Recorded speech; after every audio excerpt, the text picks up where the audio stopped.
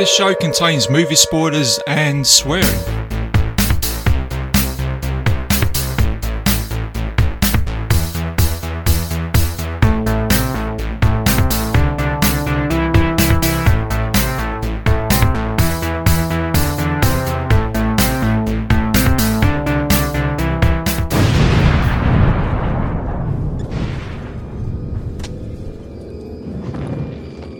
Talk to me, damn it, or else I'm gonna throw you in the fire!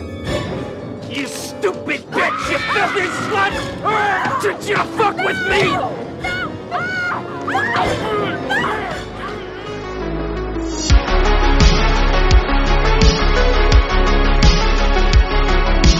Hello and welcome back to another episode of Bite Size Cinema. I'm your host RJ McCready, and for this episode we're going to take you back to 1988 to look at Child's Play. And joining me for the show today is Jerry Cortez, aka Mr. Venom, who's a fellow podcaster. Jerry, Mr. Venom, how would you like me to call you today, Mr. Jerry or Mr. Venom? Either one is acceptable. Greetings and salutations, by the way, listeners, and RJ. Very happy to be here. But yeah, I answer to Jerry, Mr. Venom, asshole, whatever you want to call me. I do a combination of the three. There you go. It's like a sort of superhero thing, isn't it? Because, I mean, I go by an alias, and it's a bit like that bit when Spider-Man meets Doctor Strange, isn't it? You know, and he says, "Oh, should we use our real names or should we use our Our fake names?" Yeah, this is it. Yeah. There you go, people. That's what we're going to go with today. That's how we're going to start the show off. So it's all good stuff. I like the way that is happening right now.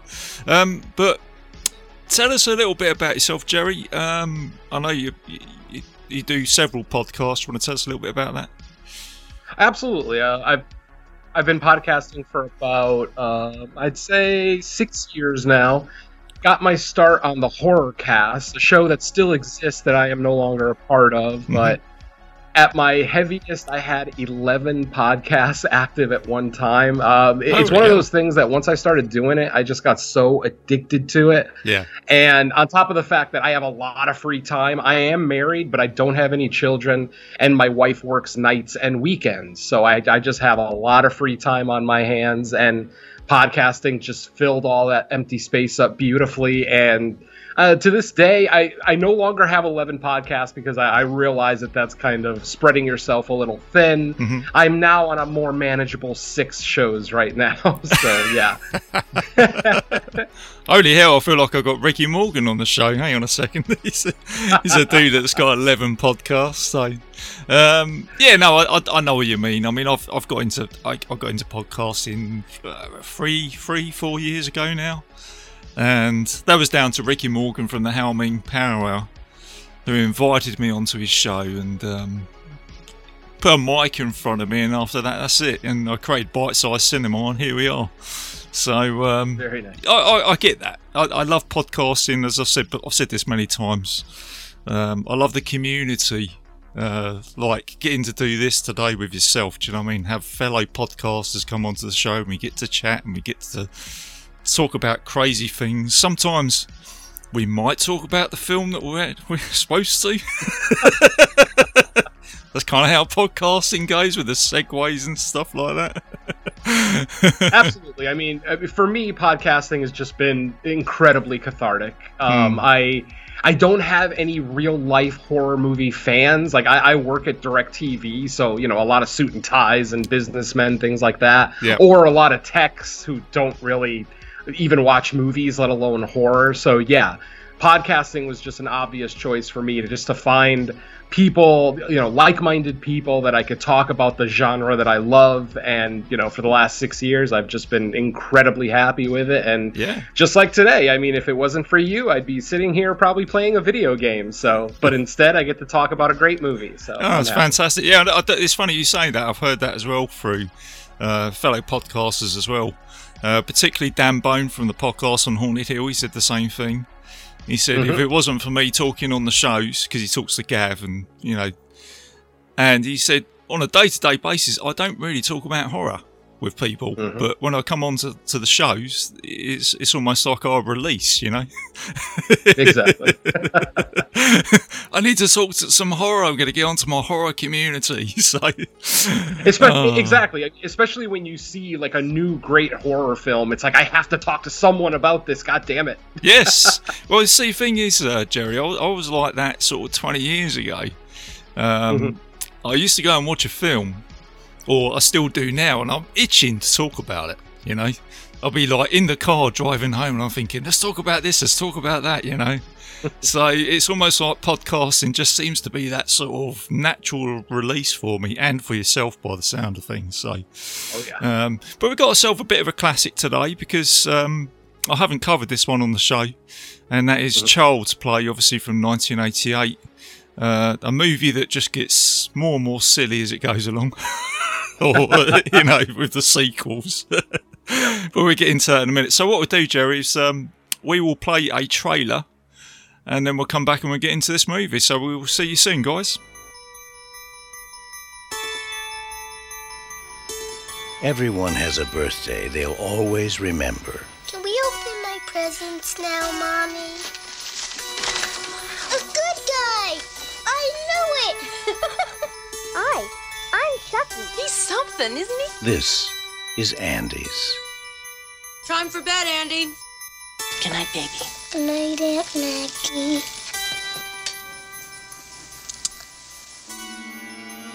Good night, Chucky.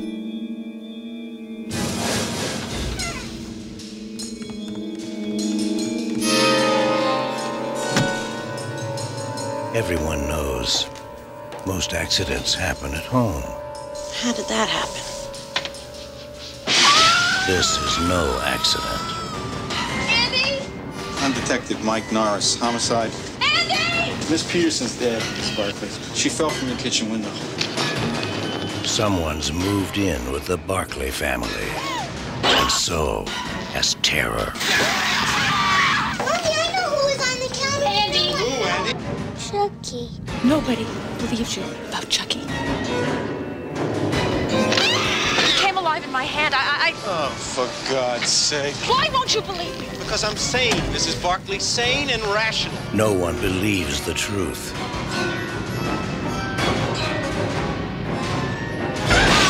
Or lives to tell it.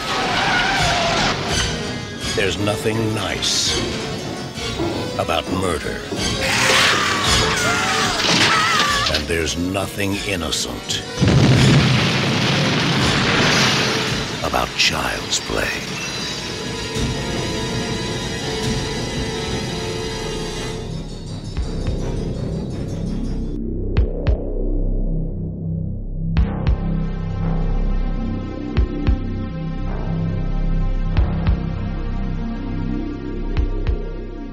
And welcome back, everybody. So the synopsis to this film is: a single mother gives her son a much sought after doll for his birthday, only to discover that it is possessed by the soul of a serial killer. It's got 6.6 on IMDb. It was directed by Mr. Tom Holland.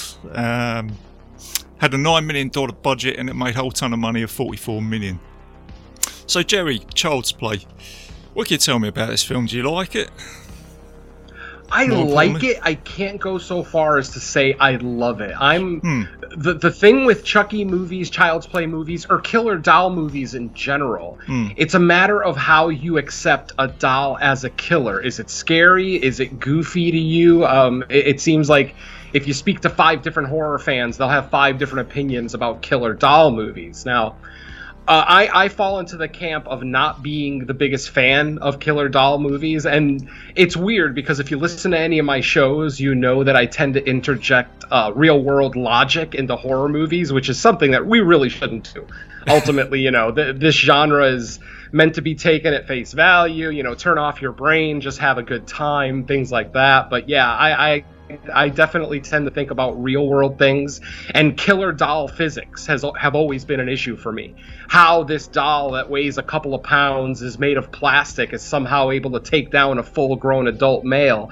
It's one of those things that I've always struggled with when I watch these films. But ultimately, with Child's Play, it's so well written, and it's got a great cast that actually, keeps you compelled to the point where you kind of forgive a little bit of the inconsistencies, like, Chucky's mother wrestling with the doll, but then suddenly out of nowhere, she's able to throw it across the room. It's like, well, why couldn't you throw it across the room when he first attacked you? Things like that have always kind of bothered me, So, but I'm trying, when I watch movies like this, especially going into a film knowing that it's a killer doll film, I know that I have to suspend disbelief and that I have to try to accept what the director is giving me. And sometimes my logical brain doesn't allow me to do it. Other times it does. With Child's Play, it does, because like I said, there's so many other positives about the film. Brad Dourif as the voice of Chucky is spectacular. Chucky's attitude as the movie goes along, and even the basic storyline, how it involves voodoo and things like that, I do enjoy. So I'm willing to forgive the shortcomings that Child Play has because it does so many other things right. So all in all, I'm positive on the movie, but not nearly, I wouldn't like, it's ultimately, it's a classic objectively, but to me, maybe it's not so much a classic. It's just one of those great 80s time capsules that, I go back to every now and again, more for nostalgia than anything else. Yeah, no, sure. The thing I picked up on here was it being directed by Tom Holland, who obviously did Fright Night a few years before this, and what I thought was quite good to see Chris Sarandon, who obviously played the vampire in Fright Night, kind of played the hero role in this, and I thought he did it quite well. And I saw a similarity between, obviously, Catherine Hicks is kind of like the Jerry Dandridge type person in this, who's like trying to make people believe that something evil was happening. And obviously in Fright Night you've got like a vampire next door, and obviously the police and everybody's going, you're crazy, vampires don't exist. And what was interesting was to see actually Chris Sarandon almost like play this type of Peter Vincent type role, where initially at the beginning he's kind of saying, you're crazy, this is silly, a doll, like what you just said, it's like, I can't get into that sort of scientific reasoning or whatever. So I kind of like that. And the other thing I saw with this movie, it could have gone a different direction in the 80s, where you could have just had it where you didn't see Chucky at all as a doll coming alive, and you just had these people getting murdered and killed, and the whole film could have just been focused on, was it the kid who's killing these victims, and then obviously the police investigate, and then you have this big reveal at the end where you find out is the doll that has actually come alive. So it could have gone in different directions, I think. Absolutely. One of the biggest regrets I have with this film is that they don't do anything with Charles Lee Ray as a human. I would have liked to have seen at least one scene of him, maybe taking out a victim just to kind of show us his MO. Was he the type of guy who stalked people for weeks and then attacked, or was he a random killer? Like, I would have liked to have known a little bit more about Charles Lee Ray, and then it would have also built up the hatred for the character, because as the movie goes, it opens and he's already being chased by the police. It's like, I feel like there's a first half of that scene that we're not seeing, where maybe Charles Lee Ray just murdered someone and Chris Sarandon's detective character shows up and then the chase begins or something. So I feel like that was a missed opportunity. You have a great actor like Brad Dourif, available to you. Maybe he was only available for one day, so they were only able to get his human form in there for one, the one scene. So, there could be extenuating circumstances that kind of, dictate why he's not in the film more. But I feel personally, if we would have seen him kill at least one person early in the film before he makes the transformation, I would have found the character a lot easier to hate, if you will, because ultimately Chucky is kind of funny. I mean, he has his comedic moments. He's obviously a scumbag. He's a serial killer. No one should be cheering or rooting for him. But ultimately, he comes off as very comedic, and that's charming a lot of the times. The evil person who can still make you laugh. So, but if we would have seen something with Charles Lee Ray pre-transformation or pre-soul swapping, I just feel like it would have driven the point home more. And ultimately we spend so much time with Andy and his mom in the film, and I'm not necessarily saying that any of those scenes are, filler or wasted, because the movie it's under 90 minutes, so it's a quick watch. It gets to the action. At times, the pacing's almost too fast, because it's like, for one example, as soon as they bring up the voodoo practitioner, literally the next scene, they're going to his house. Like, there was no investigation, no trying to find him, everything. And then even with Eddie, what was his name? Eddie Caputo's death. It just, everything moves along so quickly that this is an example of a film that maybe could have taken its time a little bit more, develop some of these characters more, and then maybe I would have cared more, when they got taken out or whatever the case may be. Because ultimately, I have no feeling for the voodoo guy, because we literally meet him and 3 minutes later he's dead. So it's like, well, what the hell? I understand the point of the scene, but there's no emotional attachment. So it really doesn't do anything to the viewer other than show that Chucky is going back and taking out everybody that upset him in his human life. So yeah, a minor grief, but still. Yeah, no, you're right. I mean, it is a very quick cut movie. I'd be interested to see how much was actually put onto the cutting room floor. But yeah, no, I think you're right. I never actually, I never really thought on that before, what you said there with the Charles Lee Ray, to actually have an extra 10 minutes, and I think that actually would have worked. I mean, you could have just thrown, literally a 3 to 5 minute scene at the beginning of him stalking and killing someone, and bam, instantly hateable. Or you could have had, a kill scene, which kind of replicates a kill scene that you get later on with the doll. So then I guess as the audience you can say, oh, okay, yeah, this is Charles Lee Ray because he did that at the beginning of the movie with a victim. Yeah, no, that's good. You know what? I never actually thought of that before, but that's pretty good. I only thought about that on my watch this week. I'd never really thought about it. Admittedly, I haven't watched this film in probably 15, 16 years. So watching it this week, I just literally was like, man, I would have loved to have seen, because I do enjoy Brad Dourif. I think he's a spectacular actor. Yeah. One Flew Over the Cuckoo's Nest, literally one of the best performances ever. Him and Jack Nicholson together are absolute gold. So I would have liked to have seen more of Brad in the film. It's great that we get his voice through the whole film. I'm not necessarily complaining about that, but yeah, I just personally would have liked to have seen, the actual serial killer Charles Lee Ray at work. I'm sure when Tom Holland listens to this episode, Jerry, he's going to be hitting himself. Do you know what I mean? He's going to be going, damn, I knew I should have done that. Oh, shit, why did I not do that? It's going to be throwing stuff. Oh, damn. How did I not realise that? But yeah, no, I think it's a solid movie. I think it's a film that kind of, I think out of the whole sort of series, I think this one's probably for me, it's the most solid one. Because as it goes along, and I think the other films, especially when you start getting to the Seed of Chucky, it starts getting a bit silly. I think what it does is it kind of harms the original, because when I watched this when I was about 9 or 10 years old with a friend of mine on VHS, and it scared the shit out of me, to be honest with you. So I don't like dolls anyway. My nan used to have a house full of dolls, and it used to scare the shit out of me. So I found it something creepy anyway. So I did get a little bit of cinema trauma out of this film, but when I revisit this original, because I know how ridiculous the next ones are, it kind of just takes it away now. It's, do you know what I mean? I look at this film the same way I kind of look at the Nightmare on Elm Street franchise, where the original Nightmare on Elm Street went for more dark and grim storytelling, and then after that, it just turned into, Freddy Krueger becomes a stand-up comedian, which is cool. Don't get me wrong, I'm not necessarily complaining, but the original is my favorite because it's the one that's just so dark and gritty, and Freddy actually comes off as terrifying. And you can say the same thing about this one.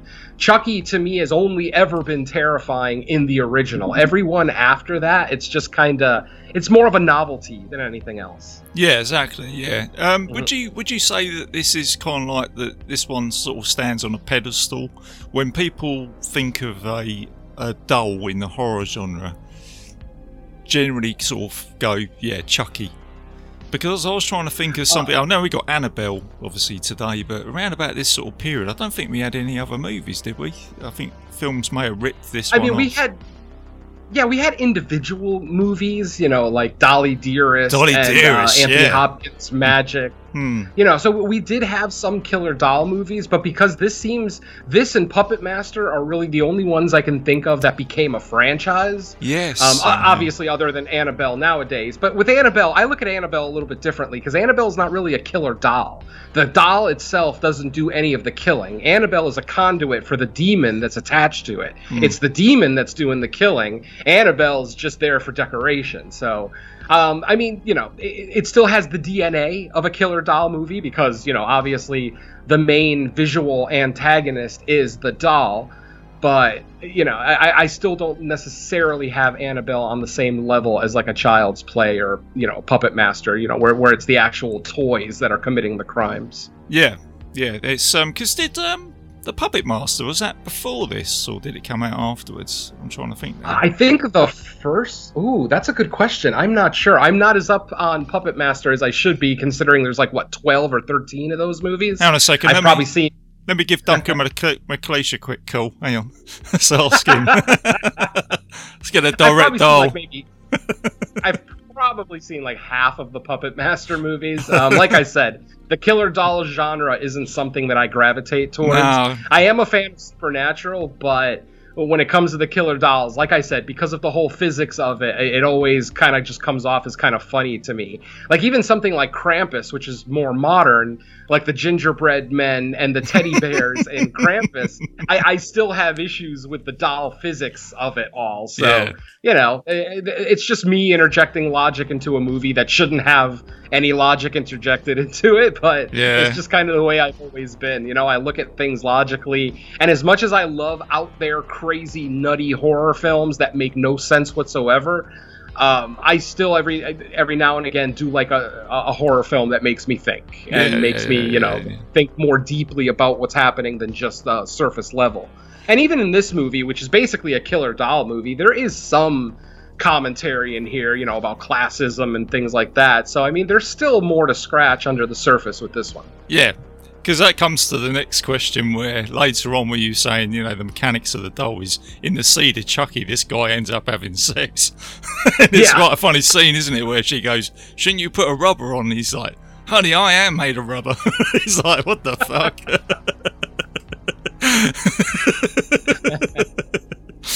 Oh dear. But yeah, I there's some other things in this as well, which is typical 80s with the police officers. I quite liked Chris Sarandon's sort of sidekick. He's very sort of stereotypical 80s cop. He's got I think he's got a little bit of an 80s ponytail, isn't he? It's almost like he's off his head on some sort of narcotic drug most of the time. I'd say he's definitely a fan of Miami Vice. I was going to say that, yeah. Yeah, I like the way he's just so chilled out about everything, he's just sort of strolling along. A little too chill, honestly. Yeah, for a cop. Yeah, I thought that was it. Yeah, there was multiple moments in this film where I'm just like, you're not even doing your job. It's one thing to be cynical and to hear this crazy person say that a doll came to life and blah, blah, blah. But it's at the same time, why would you let that person away? If you don't believe that there's a killer doll, then that means that there's some kind of psychotic break with the person telling you this. So why would you just send them on their merry way, especially when their son is currently being accused of murder? So yeah, his character is kind of odd. He's entertaining. I do enjoy Chris Sarandon, but man, does he... It's kind of weird, too, because with the mom not believing Andy first, it's almost poetic justice that the police then, in turn, don't believe her after she sees Chucky come to life. But it's just one of those, it's horror trope number 327. Adults not believing children and not believing crazy stories from other adults. It's it's not as infuriating in this movie because these two people don't have a relationship, the detective and Andy's mom. But in films where the characters have a relationship, like a married couple, and the wife says, you know, I think our house is haunted, or I think someone is stalking me, and then the spouse is always like, oh, you're just crazy, or oh, you're just seeing things. That's when it gets infuriating to me, when adults don't believe other adults. Listen, folks, I've been married to Mrs. Venom for 26 years now. If she were to come into my house and say that Satan came out of our oven and attacked her with a pitchfork, I am going to be the first one to say, pack up, let's go. She's my wife. She has no reason to lie to me, no reason to make up stories. So yeah, that's part of what marriage is unconditional belief. And so, like I said, when it's a spouse in a horror movie, it bothers me a lot more. But in this case, it's a detective not believing, you know, someone who he's investigating. But I still feel like, and he does make up for it multiple times. When he follows her to Skid Row, you know, after saying, you know, that he was going home and that he was done for the night, I'll give him points for that. And then when he did that again a second time, but decided, instead of going home, going back to the office and pulling Charles Lee Ray's folder. It's like, I appreciate the fact that he's making an effort, but let the mother know that you're making this effort, because she thinks that you're ignoring her completely. So there's just a lot of misunderstandings and disbelief in this film that, like I said, it's just another horror trope that we have to deal with. Since it's a 1988 movie, of course, I'm a lot more forgiving of that, whereas if it was a 2021 movie, I would pan it straight to hell. See, I want to go back to you saying that Satan's come out of your oven. That's just the first thing I thought of. I was going to say monkeys flying through the window, but Satan coming out of the oven sounds kind of funny too. I mean, it's, you know, that's a movie, isn't it? You know, that's something we'll see on screen, isn't it? You know, Satan in the oven. Hey, I mean, if Ghostbusters gave us Vigo, or not Vigo, but the Carpathian inside of a refrigerator, I think Satan in the oven is very doable. I got my oven up to 666 degrees and he turned up. Oh, we should be writing this stuff down. Well, there we go. There you go. If there's anybody listening who want to turn that into a movie, you never know. Yeah, patent pending. Don't steal my design. I liked that, Jerry. That's probably like the highlight of this. You know, I don't think we need to say any more. That's it, guys. That's the end of the show. We've got to where we needed to get to. We're not going to do any better than that. This is what happens in podcasting, man. This is what I was talking about, you know. It's like... tangents are the best. Yeah, yeah. Crazier the tangent, the more entertaining it is. Absolutely. Let's talk about that movie instead, shall we? The one that hasn't been created. I'm wondering how they end it. Do they freeze? Do they put Satan in the freezer as like the opposite effect, and then they defeat him that way? Or how do you beat Satan in the oven? We'll just do the whole, you know, thing he was talking about, where the wife tries to convince the husband, and the husband says, "No, I don't believe you. I'm just going to go and take a shower first." Exactly. We don't worry about that, you know.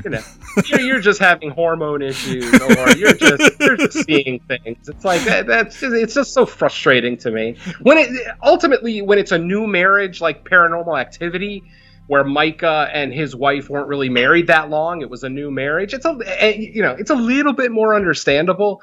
But it's like, once they come to you a second time and say, "Hey, I think there's something in our house," you have no reason not to believe your spouse at all. Yeah. And ultimately, even if it is in her head, at least humor her. You know, you didn't spend all this time married to this woman so you could abandon her as soon as she says something nutty. That's just dumb. So we get that scene at the end of the movie as well, where they're trying to kill Chucky, so he gets burnt up and he comes back all gooey and he's running about, which was pretty cool. And it was something which I thought, I've seen this before, which was kind of like mimicked later on in the movie, which was the Arachnophobia movie.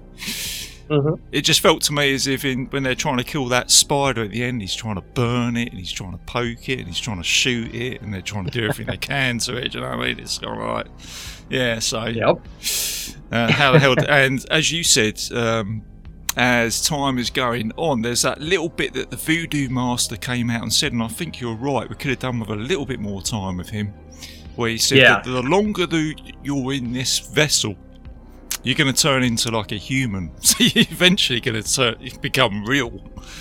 Yeah. Basically, go. Also, this is a public service announcement, folks. If you practice voodoo, please do not have a voodoo doll of yourself. That just makes no sense. Yeah.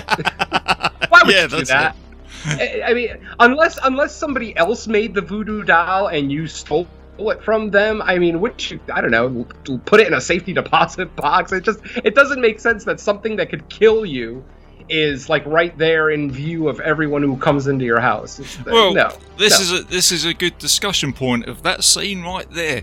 I've got a voodoo doll, and it can kill me. And guess what? I'm going to tell Charles Lee Ray, who's a serial killer, exactly where it is. Because that's what they do. You know, if you want to double cross me sometime, mate, just go in this drawer. It's the one right at the bottom, right at the back. There's a little drawer. You just open it up, and there's a doll of me. You can snap me into little bits.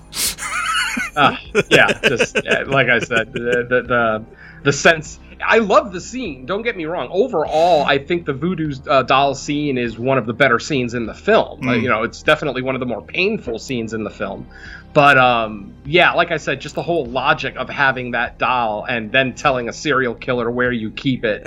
I have to question his judgment a little bit. What do you think of the special effects in this film? I think what few special effects are here aren't bad. I like that they took the time to make so many different versions of the Chucky doll.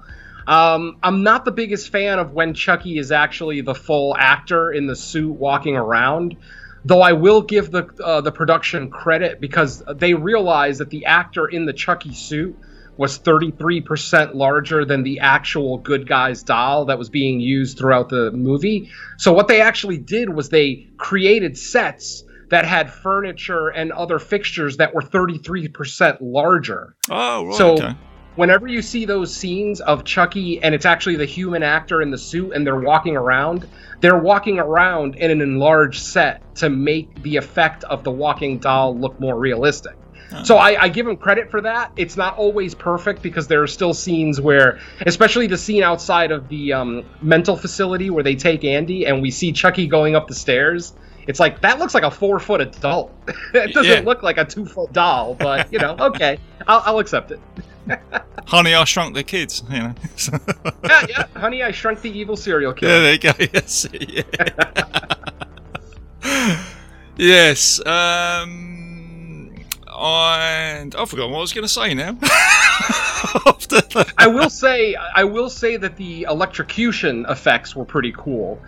Not that it really makes sense that in 1988 a children's mental facility would actually have that kind of electrocution equipment there, but whatever. And the fact that it's strong enough to actually kill a human is a little bit of a suspension of disbelief as well. But I'm just commenting on the effects. I like the way it looks when he starts to bleed from the eyes and the mouth. It just looks really cool. And for whatever it's worth, I actually have seen some real life pictures of people that have been electrocuted, and though most of them are a little bit crispier than our friend in this film, once he gets to his final form, I have seen people that have been mildly electrocuted that actually do look like that. So kudos to the filmmakers for making it look somewhat realistic. Yeah, I mean that's how Tom Savini did all his effects, wasn't it? Because of his tour in Vietnam, wasn't it? With all his zombies and stuff, he made it as more realistic. I think it was like a bit of a turning point in the special effects world, where he's kind of like, let's try and make this stuff look real with what we've actually experienced. But yeah, no, on the whole, I think it's a solid movie. It's kind of left on a little bit of a cliffhanger at the end, isn't it? Which kind of makes you think whether the kid's been possessed a little bit or something like that, because he sort of looks around, doesn't he? Actually, the first time I watched this film, I thought that Charles Lee Ray somehow successfully got into Andy because of that final kind of shot of Andy there, but that's not the case. So no, okay, no, but I did, I did that myself when I watched this at 10 years old. When I was watching it with my friends, we did actually have that discussion of how this could turn out, in the end. But yeah, it was certainly a talking point. It's, like I say, it's a fun movie. It's a good addition from Tom Holland. I kind of like it with his other movies that he's done with, like say, Friday Night. You can certainly see the special effects that are taken from that film that kind of intertwine with this as well. But like I say, it's good to see Chris Sarandon play a different role. He seems quite charming. The only thing I would say is that's missing from him is that blue jumper which he wears in the nightclub in Fright Night. So it would have been good to see that as an Easter egg. Yeah, for a movie filled with Easter eggs too, there's actually a lot of Easter eggs in this movie. You know, right from how Charles Lee Ray gets his name, which I would assume most Child's Play historians are already aware of, but if you're not, the Charles comes from Charles Manson. The Lee comes from Lee Harvey Oswald, who assassinated John F. Kennedy. And then the Ray comes from James Earl Ray, the man who assassinated Martin Luther King. So, oh, wow. I don't know if that's a cool fact or a morbid one that they decided to take 3 real-life serial killers / assassins to make the name of our antagonist in this film. But, hey, you know. That's pretty cool. It's something. Yeah, absolutely. But I mean, yeah, massive Easter eggs in this movie. Like, did you notice when the Child's Play title card comes up, the whole thing is in capital letters except for the I in child and the A in play? No, I didn't see that. Okay. Yeah, the only 2 letters. It's almost like they left a secret message for anyone who ever wanted to remake the movie and say, here's your concept, AI. And, someone did that in 2019. Go figure. Oh, right. Oh, okay. That's a bit spooky, isn't it? Yeah, that's it. Yeah, a little bit. Yeah, it's kind of one of those Simpsons predicting the future type things that, you know, I whether there's any validity to it or not, obviously is up to, you know, the person hearing the information. But I just find it's one of those things that I find kind of fascinating. So. Yeah, I mean, I think Chucky in the horror genre is just one of those characters like you mentioned earlier with.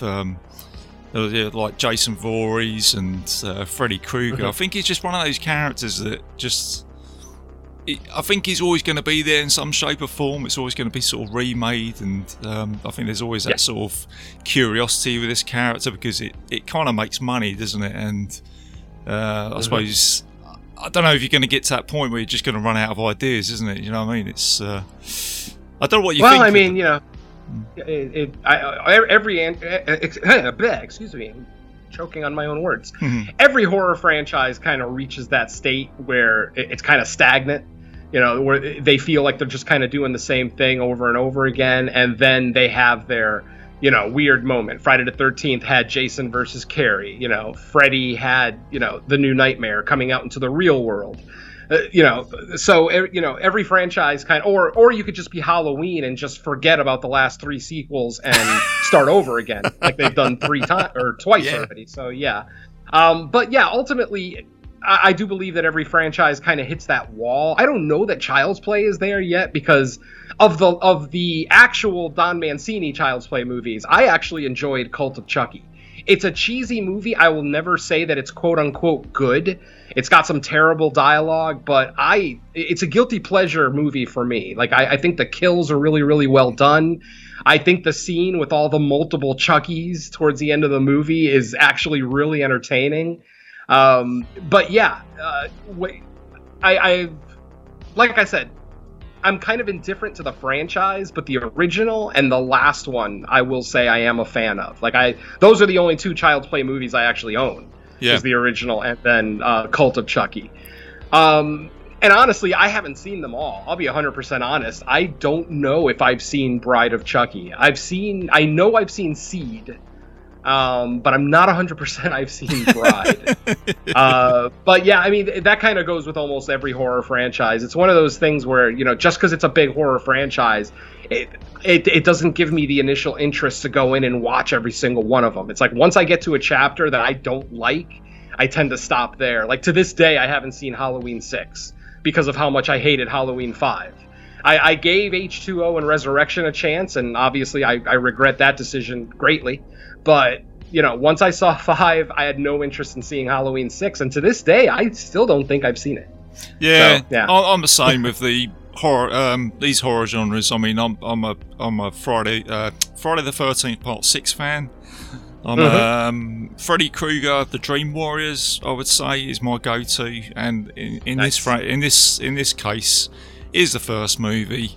And I'm the same as you. I haven't seen all the Chucky movies because I've just looked at the cover and I thought, nah, I can tell straight away. I've seen enough films to go, I'm not sure about this. Exactly. You know what I mean? And now, obviously, now as a podcaster, I'll watch whatever I'm tasked with watching. Yeah. You know, if somebody wants to watch Halloween 6 for a show, I'll watch it. But when it came to before my podcasting years, I needed to have some kind of an initial interest in the film. You know, you could tell me that, you know, a certain film is the greatest thing you've ever seen. It doesn't mean it's going to get me to go watch it. I have to care in some way, shape, or form, either about like a director, a writer, someone in the movie, the basic storyline, whatever the case may be.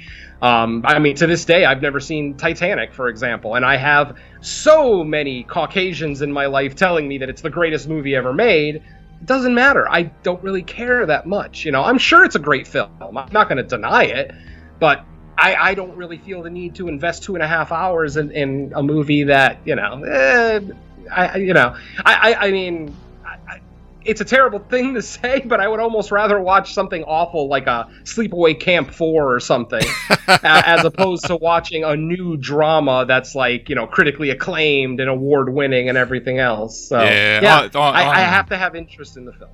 I'm the same. I am that character with 3 doors in front of me. First door is a new movie that's just come out that everybody's talking about, and then the second door is a load of films that my friends have recommended to me, and then the third door is the films that I've watched about 100 times, and I'm kicking that third door. You know, it's like give me that all day long. The majority of us would go that way. Yeah. I mean, there's a reason they call it comfort food, my friends. It makes us happy. It is definitely comfort food. I'm always going for Return of the Living Dead all day long, something like that. I can just sink my teeth into. I just referenced that the other day in the exact type of conversation. Oh, really? I was actually getting into a little bit of an argument. Not an argument, but a little bit of a discussion with my wife because she's not a big fan of emotional horror films. Like, when she watches a horror film, she wants it to be Return of the Living Dead or a Friday the 13th movie or something like that. Yeah. As opposed to, say, the Child's Play remake, where she was actually mad at me because she's like, I actually care about this doll now, you know? It's not the doll's fault that he's going around killing all these people. And it's like, well, honey, isn't that a good thing? Isn't it a great thing that a horror movie, a movie that's supposed to be just mindless entertainment, can actually make you think and feel something for both sides too, the antagonist and the protagonist? Yeah, it's like you feel equally bad for both of them. To me, that's a good thing. That's a director doing his job. But I also understand her mentality of, you know, I'd rather watch Sleepaway Camp 3 than Hereditary. You know, that's her mentality. Right. Yeah, that's it. If that's your mentality, that's fine. I myself prefer, you know, some of the modern masterpieces. You know, I mean, don't get me wrong, I love my Friday the 13th. It's my favorite franchise, but on any given day, I'd rather watch, you know, Martyrs or Hereditary or Get Out or something like that, as opposed to, you know, Friday the 13th Part 7, you know, for the 300th time. Yeah. Yeah, no, I'm the same. I'm a massive. I think you mentioned earlier it's comfort food, isn't it? Really, you know, I go back to it. I know that film's going to make me feel good or, you know, nostalgic or whatever, and yeah, that's why we do it. So, yeah, right, Jerry. Well, on that note, is there anything more you want to talk about Child's Play? I think we pretty much covered everything here with this dude, haven't we? This rubber carrot that runs around, starts killing everybody. Absolutely. I mean, I think I've pretty much said my piece. You know, there's some more logic things that kind of bother me about the movie, but again, it's a killer doll movie, so who the hell am I to try to, you know, interject logic into it? But some of the like more deeply hidden Easter eggs in the movie I do kind of enjoy. I mentioned the AI in the title card. The local TV station in that town is WDOL, Doll. Oh, right. Like, oh, wow. That's like so unnecessary that it's entertaining. Like, there was no reason for them to do that, but it's like, okay, because it's not like the whole town is affected by this. Oh, what the hell? We'll throw it in there. It's like, and then the last thing. I was going to say it's an old fuck off moment. What the fuck are you doing there with that? Exactly. Yeah, that's the director flipping off the audience, saying, "Take it or leave it." Seriously. But that's The last one, though, that I kind of like, too, that a lot of people don't realize. Throughout the film, inside of Andy's apartment, there are pictures of a man in a red shirt. Now, most of us would assume that that's, Andy's dad, who's not in the picture for one reason or another. I don't know if we get an exact reason, but whatever. But the man in those pictures is actually director Tom Holland. Oh, is it? Oh, right, okay. Yeah, he's wearing a red shirt. I think they show the picture 2 or 3 times in the film. At one point, it's on the mantle in the living room, but then at another point, it's on like an end table in that same room. But yeah, that's actually Tom Holland. The picture's never in focus. It's always in the background. Yeah. But you could see the red shirt. And yeah, that's Tom Holland. I thought that was kind of funny. Every damn director's got to get themselves in their movie somehow. They could do their little cameos, haven't they? Yeah, Just, I blame Hitchcock for that one. just like John Carpenter in The Fog, eh? Can I get paid now, Father? Can I get my second paycheck now? 'Cause Yeah. I acted. Actually, come in a couple of hours later tomorrow. Okay, cheers. There And there you go. But yeah, I mean, I've made my John ultimately- Carpenter reference. Sorry. Oh, no. I've got Chuck JC in there. It's my John Carpenter Easter egg chucked in.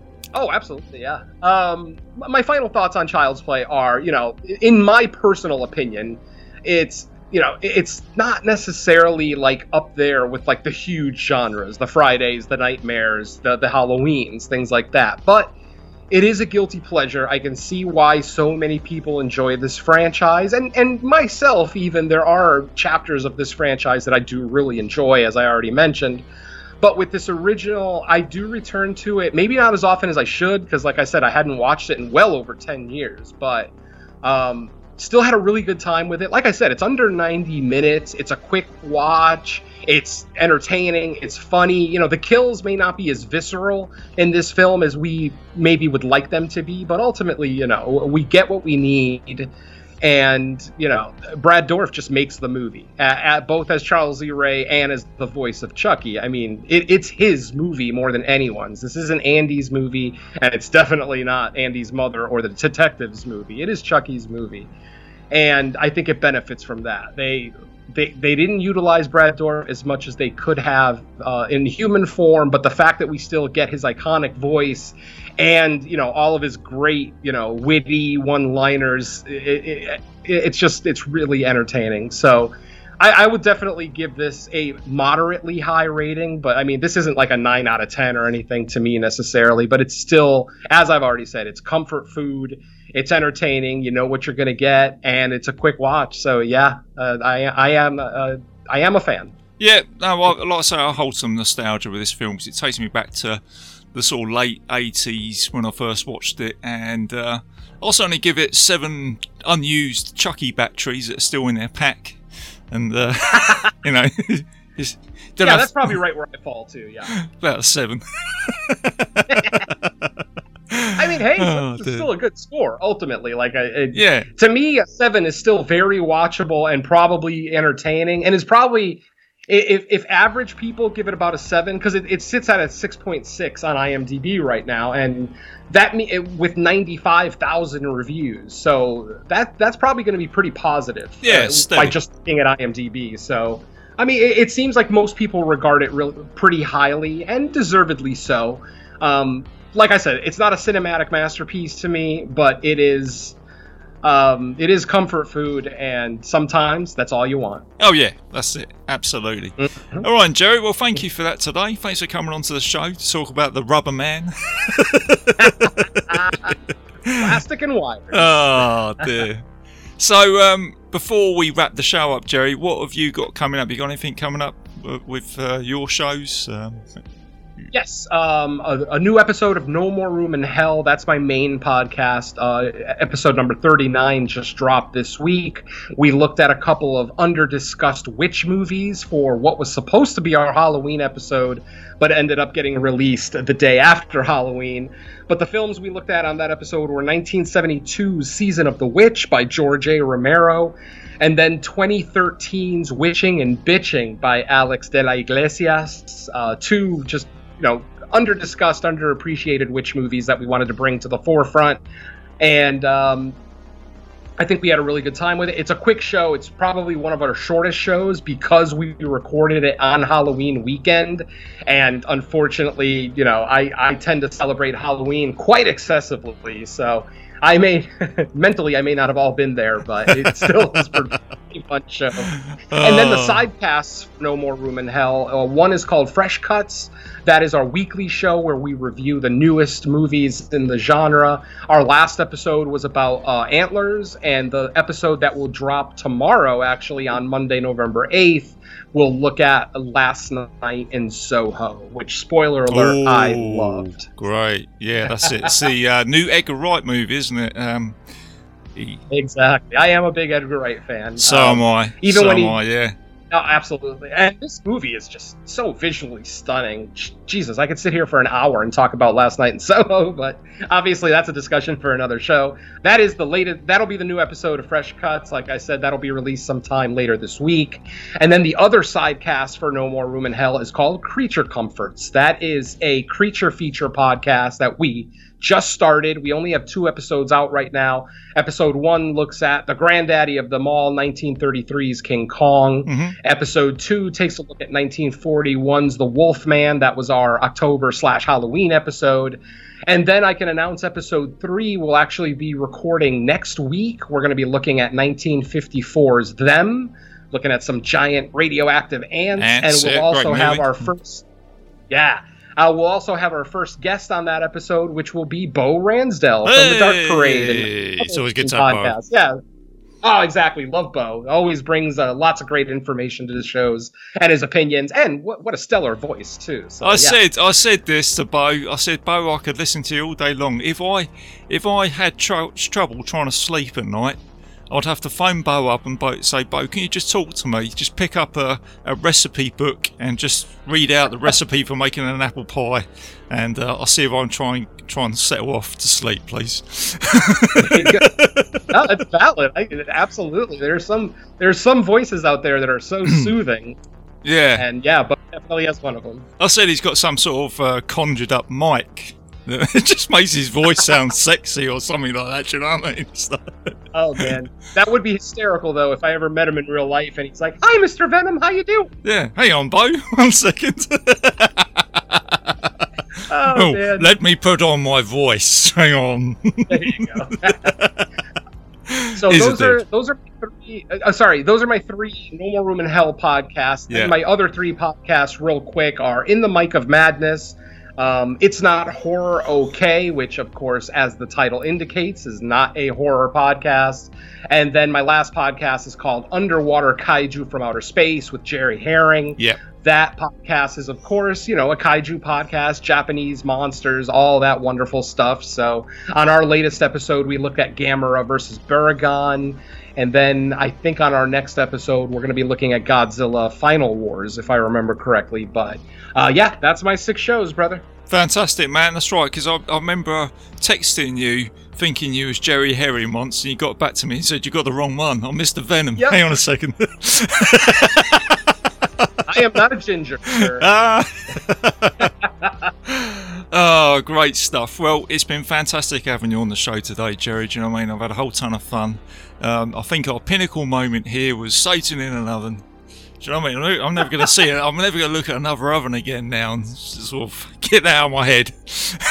There you go. There you go. I'm glad I was able to add a concept to the vernacular, and now everyone is aware of Satan in the oven. So yeah, beware of your ovens, people. Damn well blew it out. Well, blew out the oven. All the way around. That's too cliche. Fucking hell. Right. Okay, people. Well, there you go. I hope you enjoyed that episode as much as I did, having Jerry on the show. Let me do a little bit of admin for the show. I'm a proud member of the Legion Podcast Network, so go and please check out all the other shows on there. We've been busy throughout the month of October, so there's a whole ton of shows to go and listen to. I've also got another show, which is the Mystery Vault Podcast, so go and check that out as well. You can find Bite Size Cinema on Facebook. Got a Facebook page on there. That's where I'm most active. So if there's anything you want me to review, let me know.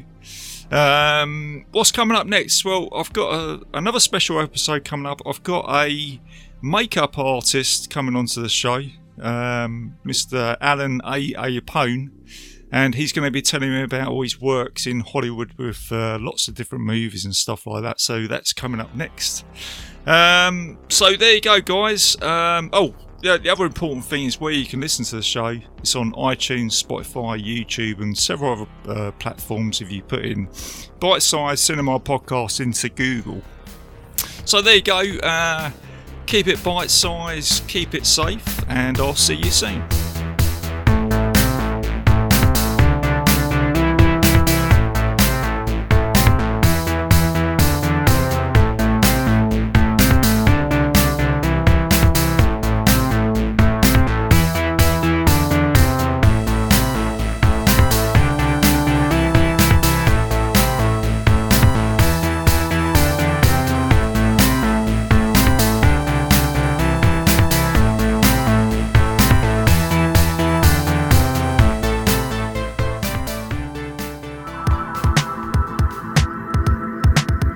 If you enjoyed this show, then make sure you check out the other great shows on the Legion Podcast Network, like Cinema Psyops, Cinema Beef, Devour the Podcast, Duncan and Bo Come Correct, Exploding Heads Horror Movie Podcast, Friday the 13th, Get Slayed, The Helming Power Hour, Hello, This is the Doom Show, Hero Hero Go Show, Kill the Cast, Underwater Kaiju from Outer Space, Jerry Hates Action, Legion After Dark, Mental Health, Obsessive Cinema, Discourse, Pick 6 Movies, the podcast by The Cemetery, the podcast on Haunted Hill, the Psychosemantic Podcast, Rick Radio, House of Wax, Dude Looks Like the 80s, Rabbit and Red Radio, the Shadecast, Short Bus Cinema, 2 Drink Minimum Commentaries, the VD Clinic, Who Will Survive Horror Podcast, and Witch vs. the Doomsday Clock. With such a wide spread of shows, there is guaranteed to be a niche for you to fall in love with.